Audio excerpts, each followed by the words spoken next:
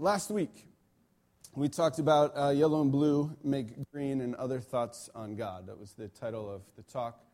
We talked about the idea that God emptied himself, came to the earth, and Jesus was 100% God and 100% man, and there was this unique way in which he walked and moved on the world where these two completely opposite things coexisted in a way unlike anything we've ever understood before, and in reality we can't completely understand. And then we talked a little bit about how marriage is like that.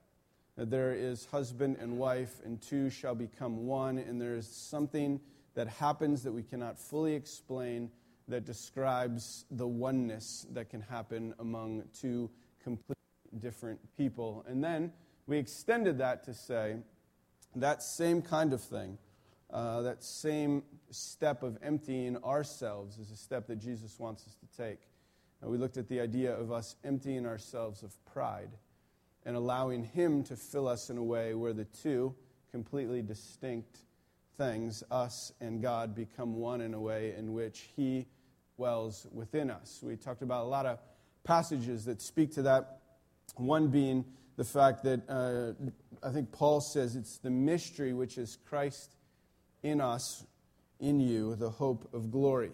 That he resides within us and that his life is lived through us. His life changes who we are, our desires, our passions, the very things that we long for are a part of who he is and what he desires.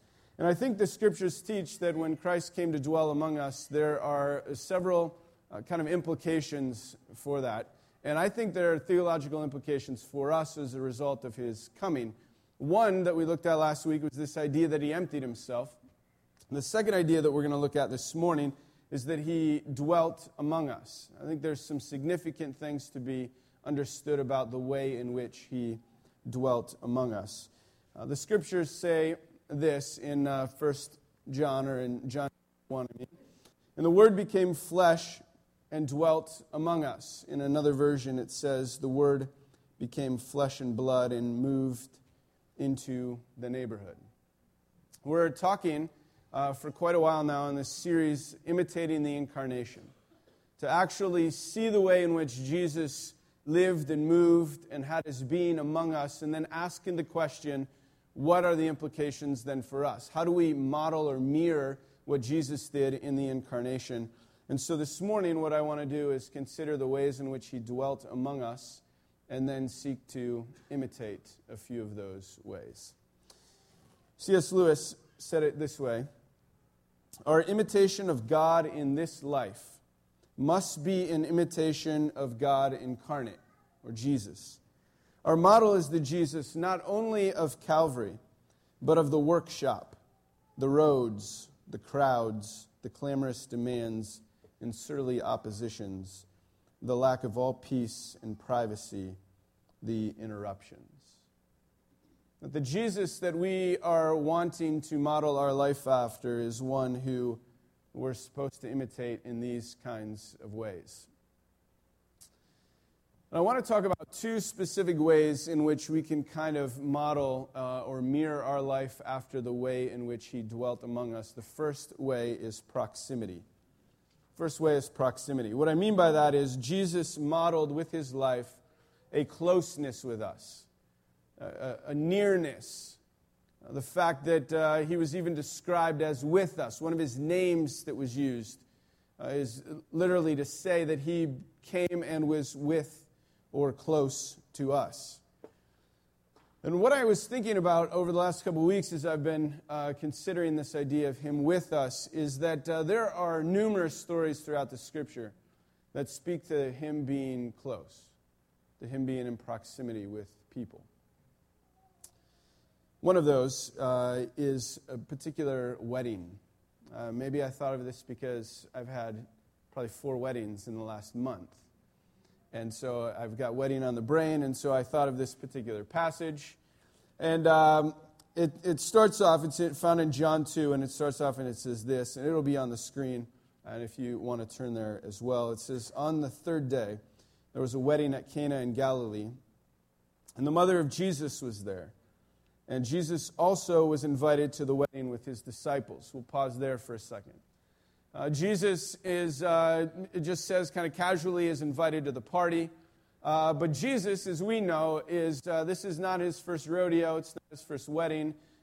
He has a bit of a reputation, at least among the religious community, as being a party animal, a guy who likes to hang out, likes to be at weddings, likes to be around a certain type of person, or at least that's the way the religious people began to talk or describe him. They confronted him at one particular time in the Scriptures, and they said to him, you are so unlike John the Baptist, right? That John the Baptizer walks and lives in this way, and you tend to walk in a completely different way. Jesus responded in Luke 7, he said this, the Son of Man has come eating and drinking, and you say, look at him, a glutton and a drunkard, a friend of tax collectors and sinners, yet wisdom is justified by all her children. So Jesus, even described by them, he's quoting them in some ways, right? He's saying, you're describing me as a friend of sinners, of tax collectors who are like a hated group, that you are a glutton, a drunkard, that he was with the low of society, other passages speak to. And certainly the Pharisees and the Sadducees were not too excited about the way in which Jesus was living. And they were letting him know. And so as our story goes on, Jesus is in the midst of this wedding, and the passage says, when the wine ran out, the mother of Jesus said to him, they have no wine. And Jesus said to her, woman, what does this have to do with me? My hour has not yet come. Now, I'm sure at the time of Jesus, this sounded much better than it just read right there. It probably is more like, Mother dearest, I appreciate you coming to me, and here's my thoughts. But that just sounds pretty bad, I'll be honest. I know if I said that to my mother, yeah, it wouldn't be good, right? So, I love what his mom says, the next line. His mother said to the servants, do whatever he tells you. I mean, that's a solid mom move right there, right? Like, that's parenting 101. Your child says, like, this is not my time, and she just doesn't say anything to you and then says to everyone else, he'll take care of it, and walks out, right? I mean, that's genius, right? That's why we like Mary so much, right? It's genius. Now, the passage goes on to say this. Now, there were 6 stone water jars there for the Jewish rites of purification, each holding 20 or 30 gallons. And Jesus said to the servants, fill the jars with water. And they filled them up to the brim. And he said to them, now, draw some out and take it to the master of the feast. So they took it. When the master of the feast tasted the water, now become wine, and did not know where it came from, though the servants who had drawn the water knew. The master of the feast called the bridegroom and said to him, everyone serves the good wine first. And when people have drunk freely or they've become drunk, then they serve the poor wine, because then they have no idea that it tastes not as good, right? But you have kept the good wine until now. Like, what are you doing? That makes no sense. The first of his signs, Jesus did at Cana in Galilee and manifested his glory, and his disciples believed in him. All right, it's a story of Jesus' first miracle. The story of him being among a group who were partying for a significant period of time. They drank all of the wine, which probably was good wine, but not nearly as good as the stuff Jesus brought out later, right? And what I think this passage demonstrates is that Jesus has close proximity with the people. And I'm going to explain why I think, but I think what it demonstrates is a personal, relational, and geographic proximity to people. That he was actually with them, around them. That he cared about the things they cared about. That he was intentional about saying that this wedding is going to go from being a good wedding to like one of the best weddings. That I'm going to bring out the good stuff. That I'm going to be a part of this experience. Obviously, he knew the couple. Obviously, he knew families. He was invited. They wanted him to be a part of it. But I think what this passage also demonstrates is that Jesus spent 30 years simply in proximity with the world before he ever ministered in a public way. 30 years. This is his first miracle, his first example to the world around that he is God incarnate. And prior to that, for 30 years, Jesus lived among them, worked with them, went to little Jewish boys' school, played at the Sandlot, hung out, was a part of whatever was happening in their world, grew up under his mother and father, learned the family trade, had friends that were fishermen. He did all these things for 30 years in proximity. And here's the shocking thing. His proximity with people, his closeness with people, was so natural that when he started to preach in his hometown, or when he started to declare the kingdom, all of the scriptures tell us that people were surprised. Right? He sits down and he opens the scroll at the temple one day and he reads it, and then everybody goes, "Whoa, what happened? Whose authority is he speaking with?" He would do something like this miracle, and people would be like, where did that power come from, right? There was no I thought there was something different about you, I get it now. You're the Messiah. It wasn't clicking for anybody. 30 years of just Jesus, and then he starts to act in this way, and they're going, what is happening? This makes no sense. I mean, he lived so close with people in a way, I think, that surprised them.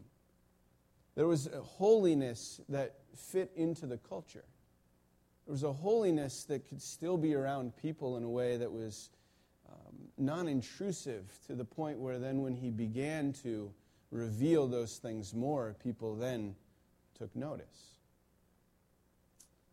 I think what we have in the incarnation is God entering so fully and so closely into relational and physical proximity with people in a way of humility, in a humanity in a way that he was in pursuit of something important, and that, as we know, is reconciliation. He wanted to be made right. He wanted the world to be made right with God, and so he felt the actual way to do that was to move into the neighborhood. Right? To become a part of their world. And he took that idea so seriously that he chose to live with them. And I think for us, it forces us to take seriously that same call. To say that we are to live right up close with people. That we're to rub shoulders with those God desires to redeem. That we can't practice and demonstrate Christ-likeness in the way Jesus did if we do it at a distance. It forces us to move close. And I think in some ways what that does is it forces us to step out of our comfort zone. Right? It forces us to get out of the things that we're comfortable with and maybe engage people and engage society and engage one another in a way that's maybe a little bit more nerve-wracking. As your bulletin cover says, it's where the magic happens. It's the title of the talk for this morning. I think there's something about us stepping out of our comfort zone. And for each of us, we all have different levels of comfort zone, right? We all have different ways in which we feel a little bit out of our element. I'll tell you one recently for me, where I've been kind of stretched out of my comfort zone. This last year, I was kind of evaluating my life and evaluating the time that I get to spend with my daughter, Everson, and I thought, man, there's got to be a real practical, tangible way that I can spend more time with her. She's 6 years old. And my wife spends a considerable amount of time with her hair, fixing my daughter's hair. And so I, for some reason, I'm questioning my thinking at this point, but I decided, I told my wife, I said, you know what, from now on, from this summer on, I'm going to spend time helping Evie with her hair, and I'm excited about this. Now, for some of you, you go, that's not a stretch, right? You got to remember, for the last decade, I haven't had hair, so it's not like I have a lot of experience personally with this, and certainly not with girls' hair, okay? So it's definitely a stretch. So I decided, okay, I'm going to commit to be a part of my daughter's hair process, and so I started this summer with hair removal, okay? That's where I wanted to start. And I thought that would be my introduction before I got into like braiding and all of those kinds of things, right? So this is a picture of my daughter since she's 6. And this is her right at the beginning of summer where now I'm taking over some of the hair duties. I'm really excited. And this is her with long like hair extensions in. And then it was my job to start the process of like removing the extensions and getting her back to natural hair, right? And so I started to cut it out. Here's what that looks like. Yep, that's her hair cut out, the removal process. Yes, I'm learning along the way, right? And so then here's her with just the cornrows underneath that, right? And so then we had to undo the cornrows, condition the hair, wash the hair, get the hair ready. This is her right before going in to get her hair washed. Yep, that's right. Yeah, so now some of you are going, well, yeah, no big deal. So let me tell you, that was a minimum of 5 hours of my life, right?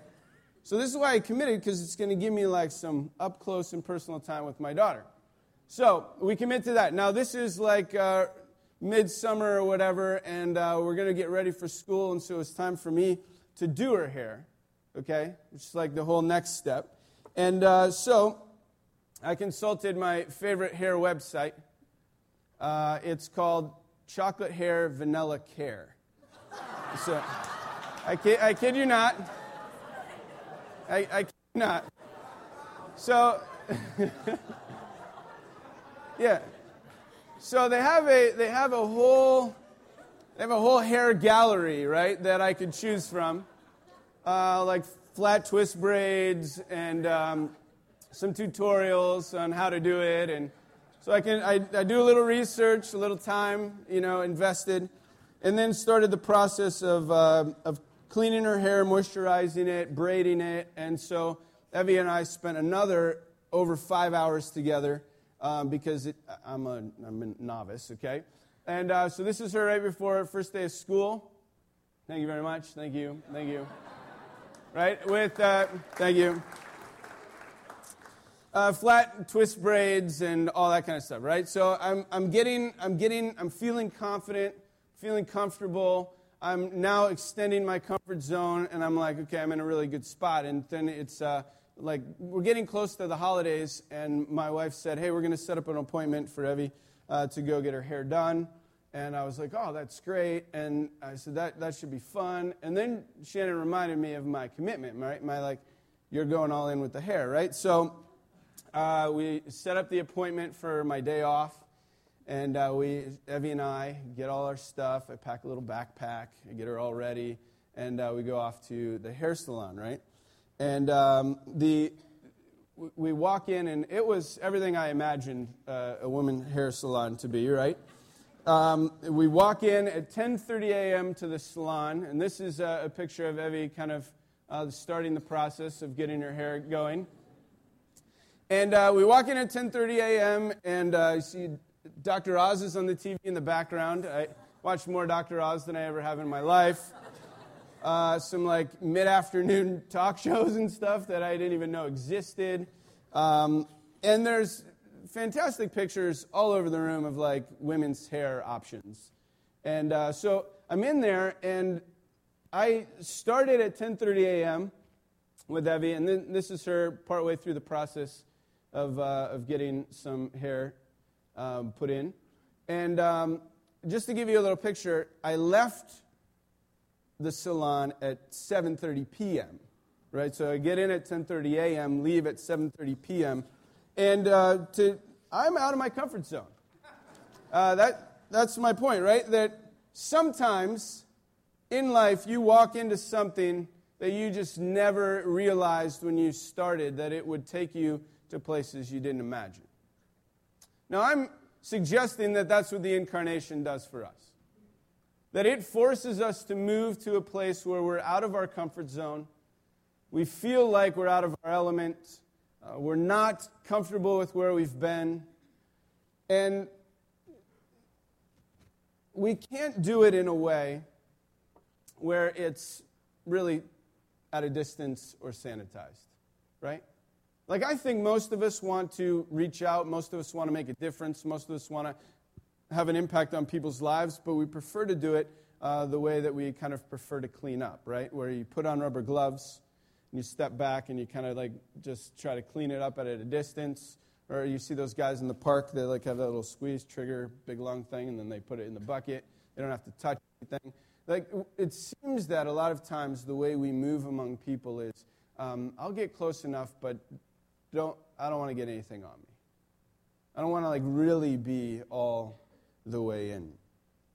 But I think if we move in the way of Jesus, that it requires that we be on a journey with the poor and the vulnerable. It requires we enter into messiness. It requires us to embrace chaos, sadness, difficulty. And if we think about it, God could have easily stood at a distance. He didn't have to come. He could have wrote it in the sky and then directed all of us each morning to wake up and read the next message. He could have just broadcast it loudly. He could have spoke it to each of us in our minds or our hearts, but not be present with us. Even thought he could like somehow put it into our data plans while we're mindlessly scanning our phone. All of a sudden something pops up and he communicates. He could have done it however he wanted. But there was something about the way he chose to move where he said, I'm going to come close. I'm going to be with. I'm going to step into the messiness. And I think one of the ways that we're supposed to do that is to follow him. To follow him into that messiness. I was talking with a group on the Urban Plunge, and we were just talking about influencing people's lives and how do you be a part of that process. And we've been talking about that over the last month or so. And it struck me as we're walking like I think through the park at this time, and we make the idea of influencing people or being with people way more difficult than it has to be. What we sometimes do is only imagine it as like the Morrises going to Tanzania and living in a hut and learning a language and getting malaria, and like you have to go all in like that or you can't do it. Or the Gustafsons in Siberia or some other missionary in some other place. But it's not that. I think it starts with just your own traffic patterns of life, right? It starts with your movement, the people you live with, people you work with, play with, people that sit at your table during the break, people that are co-workers with you. All of that, I think, is part of the process of stepping out of our comfort zone. It's actually being with those people. It's actually knowing them by name. It's actually being a part of their world in such a way that you rub shoulders with them. It's not just Tanzania. It is that.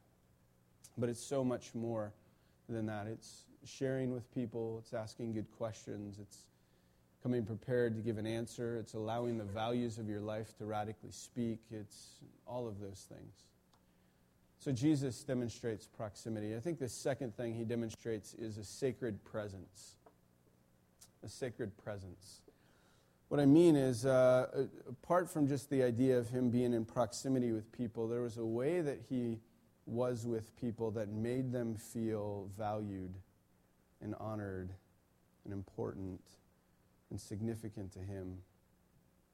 All right, there was a way in which he moved among them that showed signs of respect, that built up their dignity, that made them know that they were listened to. Right? That's what I mean by sacred presence. He honored, I think, the sacredness of everyone he met. There was a way he moved among us. There's a story told in Mark 5, also found in Luke 8, Jesus is on his way to heal Jairus' daughter. They've been calling him, asking him to come, and they're in a hurry. She's about to die. They fear for her life, and so they get Jesus, and they're like, come, we got to go. And they're all in a hurry, and the scriptures said that there's like this massive crowd around Jesus. And they're kind of all following Jesus, and Jesus is off to Jairus' house, and everybody's just like in the way. And just this swarm, massive people that's going to that particular destination. And the passage says that as Jesus was walking, there was a woman. And it kind of introduces us to the woman in the story and describes her as a woman who had a bleeding disorder and that for 12 years had been bleeding continuously. And had gone to numerous doctors, had spent her life savings, had tried any and everything to be healed. She was kind of ostracized from the community. There was a chance she probably wouldn't have been able to worship in the tabernacle or the temple in any way. She was outcast, and she was doing anything to be back to community life, to anything to be a part of a normal world again. And the passage says that she reasoned that if she could just touch Jesus, that she'd be healed. If she could just like reach out and touch him, that the significance of who he was would change who she was. And so the passage says, in amongst all of the crowd, she reached out and touched Jesus, and Jesus stopped. Whole crowd's moving in one direction. He stops. They all stop with him, and he says, "Who touched me?" And everyone kind of looks at him weird, and he's like, "No, who touched me? Somebody touched me." And Peter, it's always Peter, you know. Peter's like, "Duh, Jesus, like everybody. I mean, this is a huge mass of people we're getting bumped into. Everybody's touching you, no biggie, okay? Let's just keep going. We're going to be late. We got an appointment," right? And he's like trying to get it going. And Jesus goes, "No, who did?" And so they start asking around. And the woman knows she's caught now, right? I mean, they're all like searching for who touched Jesus. And she's like, "Oh, boy, I've got to say something." And so the text says this, "But the woman, knowing what had happened to her, came in fear and trembling and fell down before him and told him the whole truth. And he said to her, 'Daughter, your faith has made you well. Go in peace and be healed of your disease.'" In another version, it said, "The woman, knowing what had happened, knowing she was the one who had touched Jesus, stepped up in fear and trembling, knelt before him, and gave him the whole story." The passage goes on to say that Jesus, he told her, "Your faith has made you well." He called her a daughter. And then they said, "Okay, let's get going toward Jairus still." And all of a sudden, someone comes and says, "It's too late. Jairus' daughter has died. You missed the window of opportunity." We know the rest of the story. He's like, "I'm going to go anyway." He goes anyway. He raises her from the dead. And what I think we overlook in this story is a little phrase that I find quite interesting. The part that we overlook is where the passage says that she told him the whole truth, or she told him the whole story, right? She shared with him the story. And I'm going to guess that she didn't just share with him like, "Hey, it was me that touched you, and I was healed." End of story, right? I think what she did is she said, "Jesus, I've been wanting to meet you for a long time. I've heard that you could change my life." And then she probably went on to tell him 12 years and doctors and no solution, and I feel horrible, and I'm not a part of the community, and there are all these things that she told him her whole story. I can only imagine that was not a minute long. I can only imagine that he, in the midst of being in a hurry toward a destination, having a task to do, ministry to do, someone calling him, urgency, whole crowd around, he stopped, was fully present with her, and heard out her whole story. And after hearing her whole story, he then said to her, "Your faith has made you well." He called her a daughter. He treated her in ways that she'd never been treated before. He was like fully present with her in a way that changed her. I don't know how often you could say or I could say that we were fully present with someone in that same kind of way. Maybe you've had a moment like that where God did something unique where you were in that moment and you were fully present. 2 months ago, I shared this illustration at Moody Bible Institute. I was speaking at chapel. So for some of you, this might be a little bit of a repeat. But I had one of those moments in life where I was in college. I served in a youth group and had spent significant time with the youth group on a regular basis. But because I had been doing that, I also felt like, man, there's got to be another way to serve in the city outside of just this group. And so my junior year of college, I committed for the year to every Thursday night, or I think it was every other Thursday night, we would go to the State Mental Institute, to the psychiatric ward, and we would just be present with people. And I would go, and we'd go to Ward 6, was the ward that we would go to. It was an all-guys ward, and I would just sit down and have conversations with people. And I would play ping pong, and that never went very well because I would hit it, and then I'd run around and grab it and then hit it again, and the return game was not as like I imagined when I first started going there. And I learned to just be with people in a way where it wasn't a rush, there was no hurry, it was just being able to sit with people and listen and hear stories that at times didn't make sense, and then there were times where you could hear a story and you realized that this person was sharing something deeply significant with you. And on one particular night, I had been there for 4, 5, 6 months, and on this one particular night I showed up, and I didn't know it was gym night. Nobody had told me, and so we get there, and I thought, same routine, go in, hang out at Ward 6, help everybody get their medicine, sit down at tables, hang out. But it was like, as soon as we got there, like, it's open gym, we're going down, and they took us all to a gym that I didn't even know existed on the in the premises of the property. And they opened it up, and we went in, and there were a bunch of basketballs and stuff like that, and then all of the guys from Ward 6 came in. And, I didn't know what to do, and so I just grabbed a ball, and I went over to a guy named Marvin, and I said, Marvin, do you want to play basketball? I'll just rebound for you. Why don't you shoot? And so played him the ball, and he shot and completely missed. I ran it down, tossed it back to him, and for like an hour,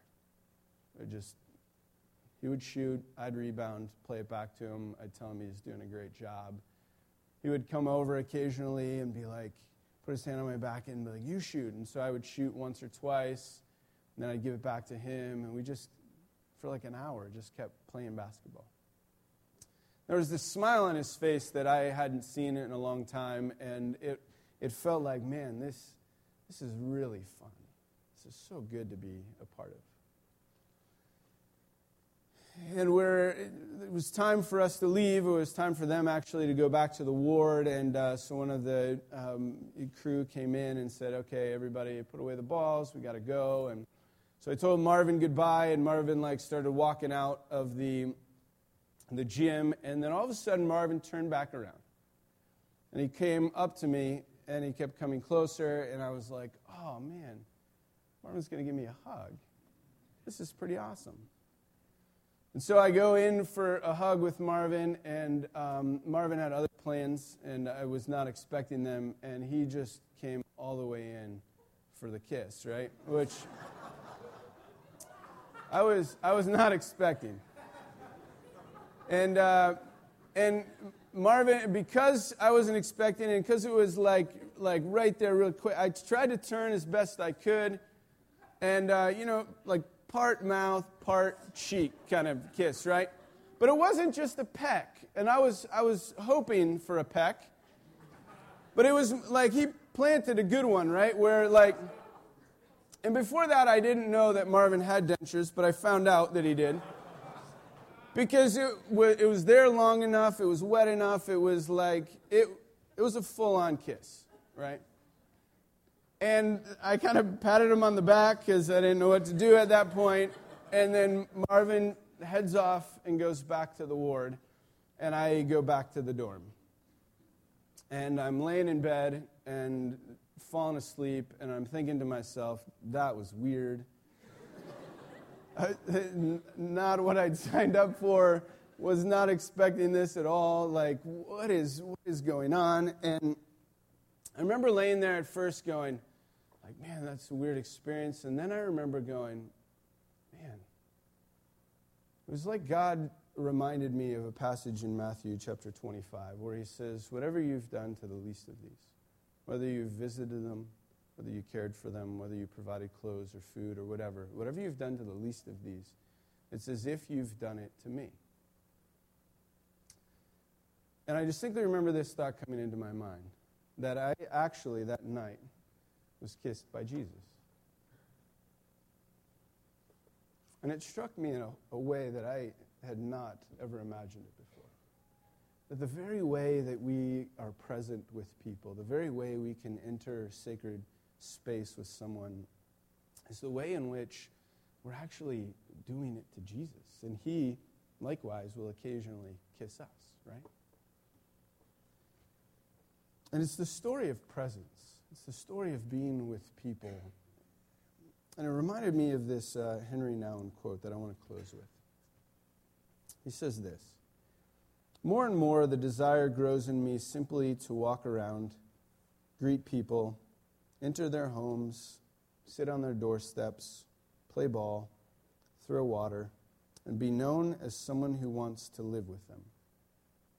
It is a privilege to have the time to practice this simple ministry of presence. Still, it is not as simple as it seems. My own desire to be useful, to do something significant, to be part of some impressive project is so strong that soon my time is taken up by meetings, conferences, study groups, and workshops that prevent me from walking the streets. It is difficult not to have plans, not to organize people around an urgent cause, and not to feel that you are working directly for social progress. But I wonder more and more if the first thing shouldn't be to know people by name, to eat and drink with them, to listen to their stories and tell your own, and to let them know with words, handshakes, and hugs that you do not simply like them, but truly love them. By our proximity and by our presence in the world, may the world know that we do not simply like them, but truly love them. Let's pray.